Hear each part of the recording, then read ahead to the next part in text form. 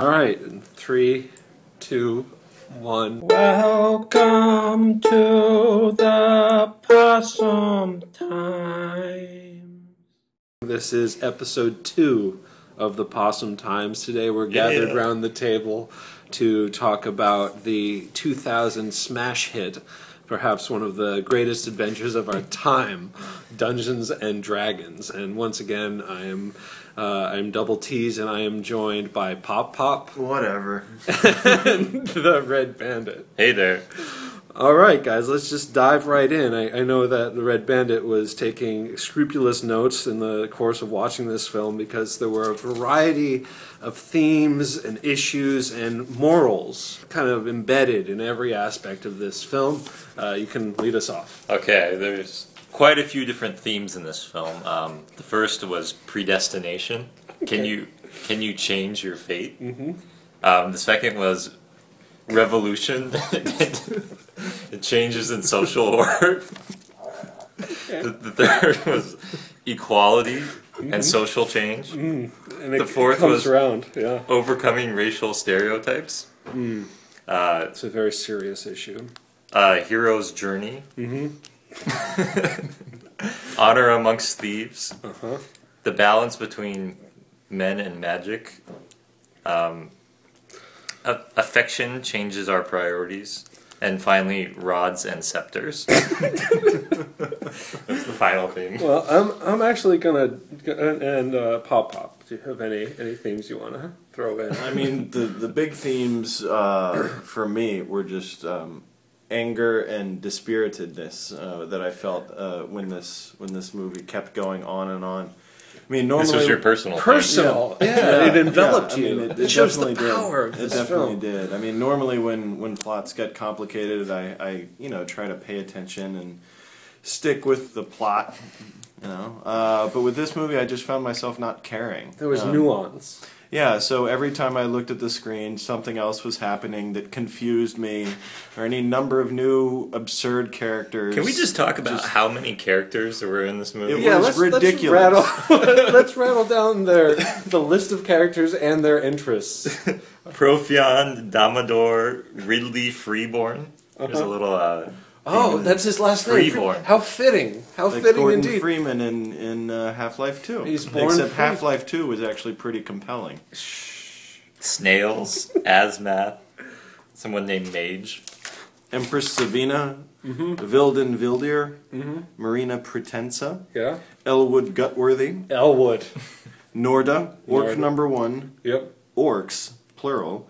Were there orcs in this movie? Yeah, Matthew O'Toole played Orcs. Those are the little guys creeping around the whole time. Did they do anything? I don't remember the orcs. Or maybe in the bar, in the tavern. They snarled a little bit. That was about Okay. it. Yeah, And I then never there saw the was, orcs in action. Yeah. There was Three Eyes and Zillus, and I don't remember probably 9/10 of those characters. The Red Bandit remembers Three Eyes and his tasty lips. Yeah.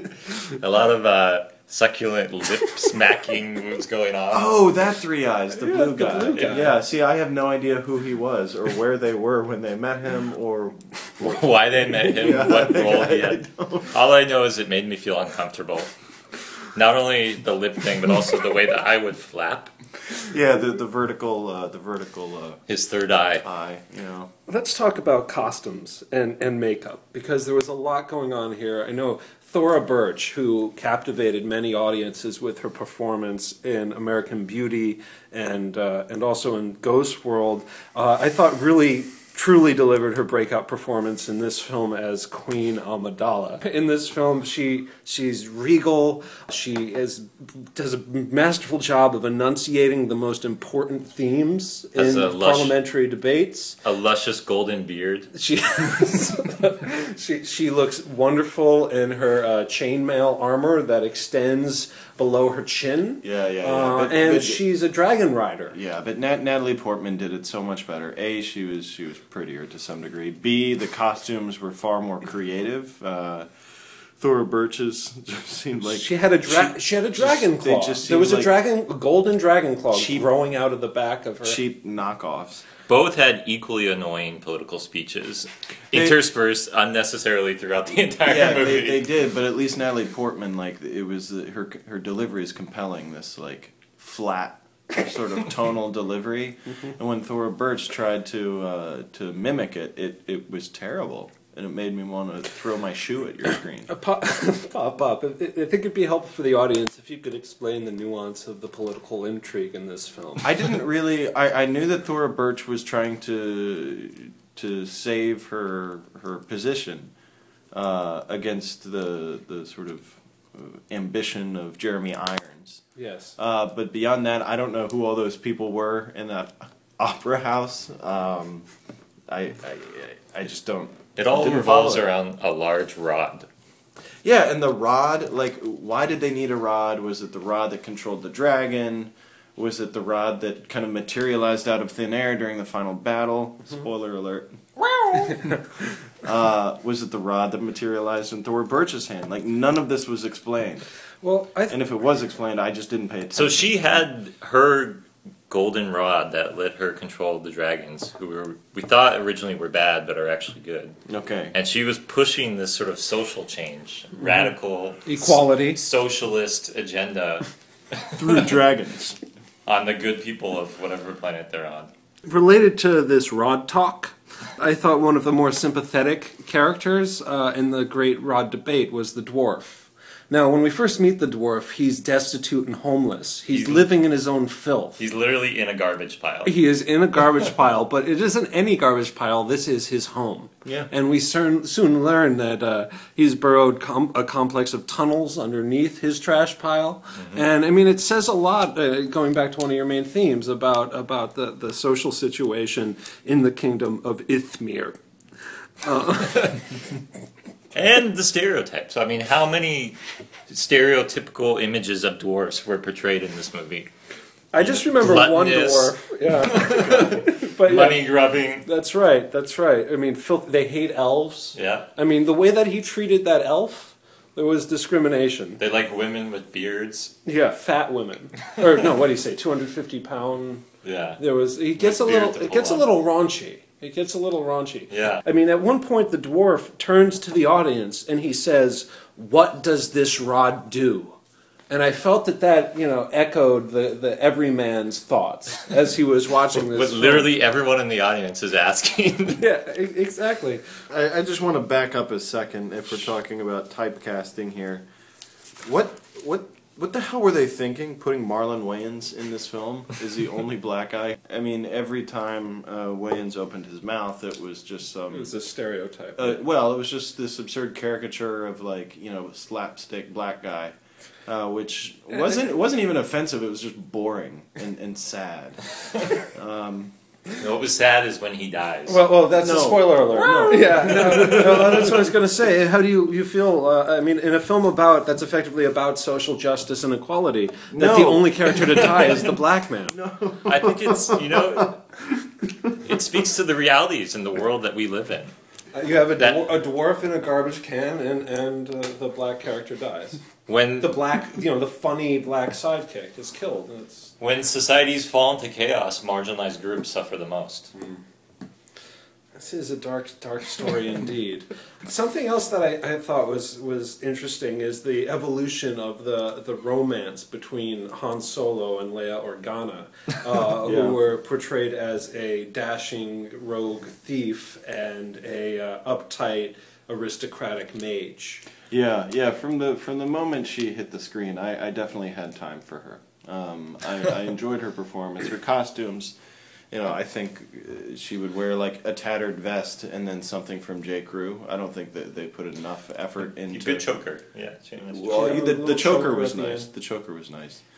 She also, I don't know, her acting was okay, I guess. No, except she cried too much. Yeah, I had a problem with her inconsistency. That sometimes she was badass and would cast a spell or hit someone with a torch. Yeah. Mm-hmm. And then other times she would just lay on the ground and do nothing. And cry. There was a lot of crying. I mean, both she and Ridley cried a great deal in each other's arms.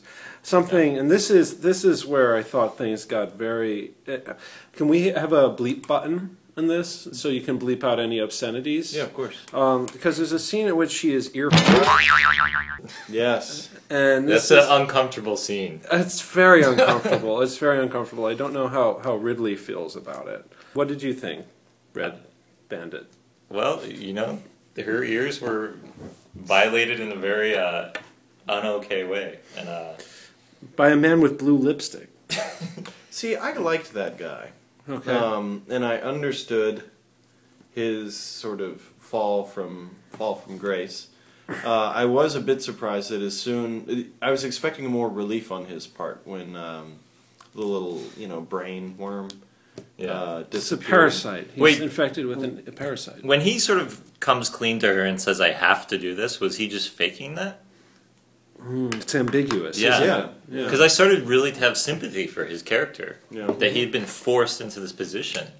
Yeah. He was unwillingly doing, these evil deeds.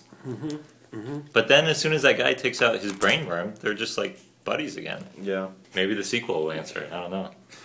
Yeah, the sequel came out many years later. It actually came out 5 years later, and I'm not sure if it has any of the same characters. But I'm certain that it would add to the depth of this film regardless. Something else that I wanted to talk about was the dragon fight at the end. I mean, it's a pretty intense battle with incredible special effects. I don't know if I've seen anything quite like it. You can really lose yourself in the battle. I mean, Lord of the Rings has nothing on this. Yeah, Thora Birch against a blue screen. That was fantastic. No, she rides the dragon. She's riding around. She rides the You're dragon. really worried for her. Yeah, you're concerned, but she's got a great deal of skill in the way that she can maneuver the dragon. At one point, she steers it away, and it leads to two red dragons colliding head on. I mean, that's some expert. Yeah, you said it. Smack. Some expert piloting. But during this whole scene, her face looks like she's staring out the window of the back seat of a car. I mean, there's absolutely no excitement from her. I mean, she's just serene. one more rock Buddhist in the warrior. avalanche of disappointment and frustration. She might have had this to film. medicate a little bit to get through the movie. That's my guess. Another sequence that we haven't really touched on, and there are a number of very engaging characters in this sequence, involves the Thief Guild and the maze. Oh, Now, I mean, here you meet one of the most Malkovich. despicable, oh god, yeah, one of the most despicable characters in motion picture history. He keeps on hitting on the mage. What does he call her? Tasty morsel. delicious. It's just filthy. And Ridley, our hero, has to navigate a treacherous maze filled with traps around every corner. At the conclusion of the maze, we actually see a lovely homage to a slightly inferior film in Raiders of the Lost Ark, where he reaches this pedestal. A good film, but nothing like this. No, I mean, you see his prize, the red dragon eye, on top of a pedestal, an ornately carved pedestal. And he really has to contemplate how he's going to remove it. And unlike Raiders, in this film, he just picks it up and it's over. He wins. How many different objects did they have to secure? There was the map, the dragon eye. What happened to that? What did the map do? The sword. Yeah, what did The the map rod. do? Like, they weren't using a map the whole time. Like, they just magically found it. Like, They warped into the They map. got warped into the map. Yeah. Something happened in the map. Yeah. Something that they didn't want to talk about. Sparks flew. Yeah, I think so. I think all kinds of sparks. Affection was kindled. Yeah, so wait, so you just said it. It was the dragon eye, the map, the sword, and the rods. Yeah. So there were a lot of Very long sequence of things that needed to be found. but they needed to find the sword? I thought the sword was just given to them randomly, utterly randomly, by, like, little 5-year-olds wearing, like, gazelle skulls. Like, what was that? And the sword basically became a lightsaber at the end. Oh, it was just... Do you think, now here's a more philosophical question, do you think that Ridley realized his potential by the end of the film? That is one of the themes, hero's journey. Yeah. As in with Johnny Cage in Mortal Kombat. Right.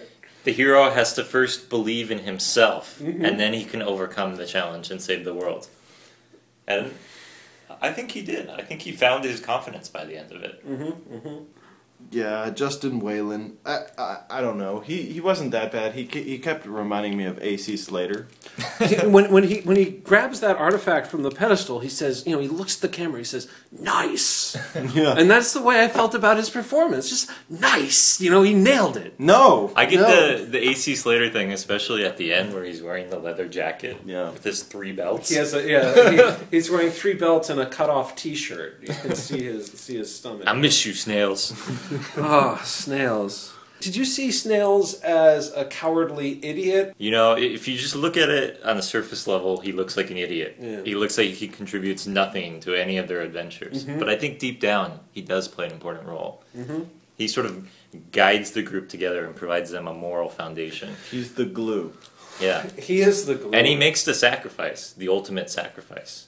And something that I was disappointed. Now, this was actually something that was cut out of the movie, but you can see it on the deleted scenes if you own the DVD, is that there is a much more developed romantic linkage between Snails and the elven hunter. Norda. Norda and Snails. I mean, you can see the way that their love for each other grows in a series of sequences that were unfortunately cut from the final print of the movie, but I think really strengthen the story and add to the tragedy of Snail's ultimate downfall. Because in the original presentation, Norda looks like she hates him the entire time, and that never really changes.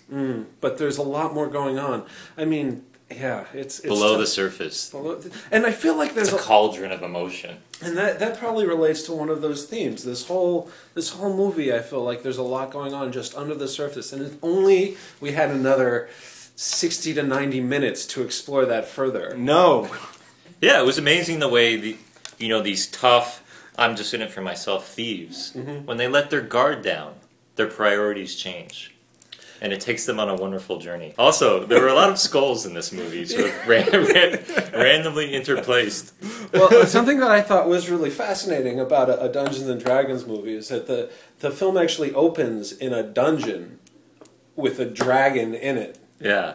Was that lost on either of you? Just in case you didn't know what movie you were in. Yeah, exactly. Now let's talk a little bit about the antagonist in the movie, who was probably only on screen for about 12 minutes, which is Jeremy Irons. Profion. He's the bad guy. He's got evil designs to conquer Isthmir. Let's just say, do we think he's that bad?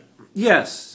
He's very bad. He wants to harness the dragons. And only the queen can harness the dragons. If you look at it from a certain perspective, you could say the queen was really pushing an agenda on the rest of the kingdom. Yeah, no one wanted it. Upsetting the social order. Well, the only people that were skeptical were the high society, the Mage Council, the Jedi Council. And Well, presumably, if their mandate is to advise the princess on how to run the country, and all of them are saying, no, you shouldn't do this, who's the... her rod was bigger. Who's the usurper? Yeah, you have to settle it with a battle of rods. Yeah. And in the end, her rod was stronger, it was longer. They crossed rods, but her rod prevailed. That's right, and it took the and again, this is a major spoiler alert, but it took the courage of Ridley to hoist his own rod high above his head and then smash it down. He smashed up his own That's rod. painful. To smash your own rod is terrible. You could see when it was held aloft, tall above, proudly hoisted above his. I'm not going to say it right. When the rod was held aloft, proudly above his head, there was a moment when you could see he had harnessed the power. It was and it was flowing through pulsing. Yeah, it was just pulsing through him, and you knew that it was going to explode one way or the other. And ultimately, it exploded with his smashing of his own rod. One of the things in this movie is It's really penetrating commentary right there. penetrated the heart of the issue. More than just the heart. You can really get your hands around this stuff. Speaking of penetrating, Good grip. how about the death of Blue Lips? Yeah. I thought that was sad. He's a tragic character. Yeah. That's all I have to say about him. Concluding thoughts. There's a lot of things to enjoy about Dungeons and Dragons. I feel like there's a wealth of characters, a multitude of storylines and morals to take away. I mean, the tagline of the film says, pop pop. This is no game. And it's really true. It's really true. The stakes are People too think high. of Dungeons and Dragons as just some game for nerds in a treehouse with dye and pimples and grid paper. Mountain Dew, yeah. But in this film, I feel really proves that it's no game, it's no laughing matter, and particularly following the death of snails, the whole film takes a very different tone. A dark tone. It's much more serious. It's much more serious. You realize how high the stakes are.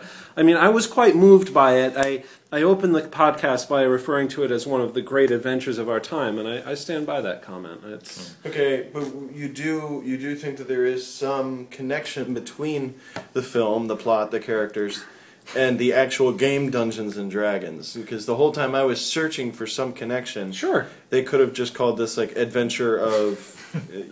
No, I don't even want to grace this thing with a cool sounding title. But what made it? What connected it to Dungeons and Dragons? It was just a shitty fantasy movie. Both Dungeons and Dragons. Yes, but there are Dungeons and Dragons in Willow. There are dungeons, there are And dragons. Willow was a dwarf. There are dwarves, Yeah, there Willow are was a dwarf. elves, There were there are Beholder. Skulls. What's Beholder? There were- Oh, that floating skull? Yeah. What the hell was that about? It was just floating around, Oh, doing is its that own like part thing. of the game? Yeah, that's a Oh. major part of the game. Beholder. Beholders, yeah. I'll take your word for it. There were beholders, and there were what else? I mean, there were spells. They name the spells that are cast. Thieves Guild. Occasionally, when they cast a spell, they'll say out loud the name of the spell, which is an homage to the game. I think Willow had all of these elements. But we're not talking about Willow Pop. We We're should talking be. about Dungeons and Dragons. We should Look, be this talking can be up about in the Willow. pantheon of adventure movies with Willow. It's apples and oranges here. Yeah. All right. Well, I'll turn the floor over to you, Pop Pop. Closing thoughts. I give this film a D-. Oh, we're doing grades. No, grades at the end. Oh, Grades at okay. the end. Closing thoughts, then grades. Closing thoughts, then grades. I guess we did just go over my closing thoughts. I really don't understand why they called this film what they called it.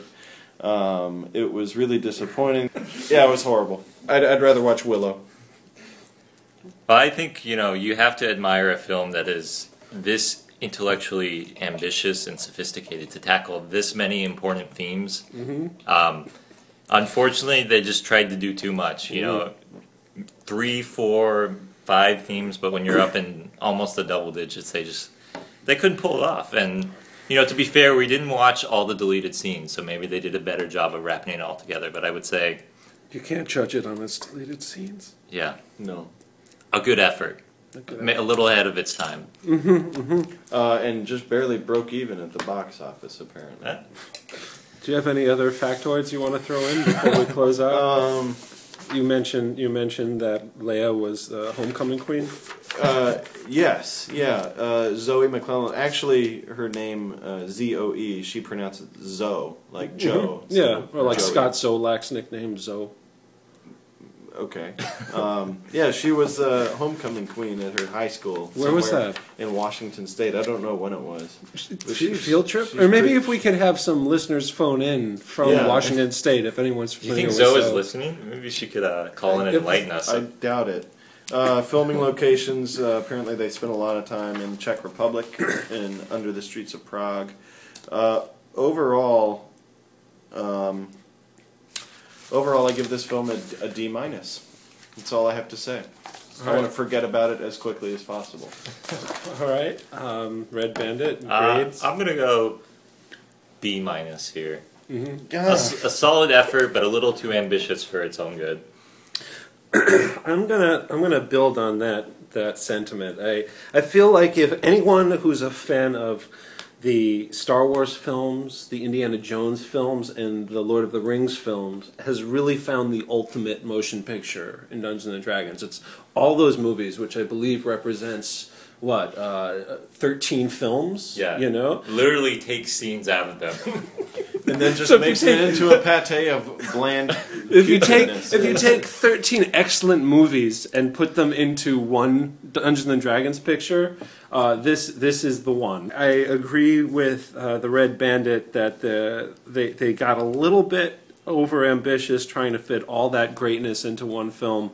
So I have to give it a minus. A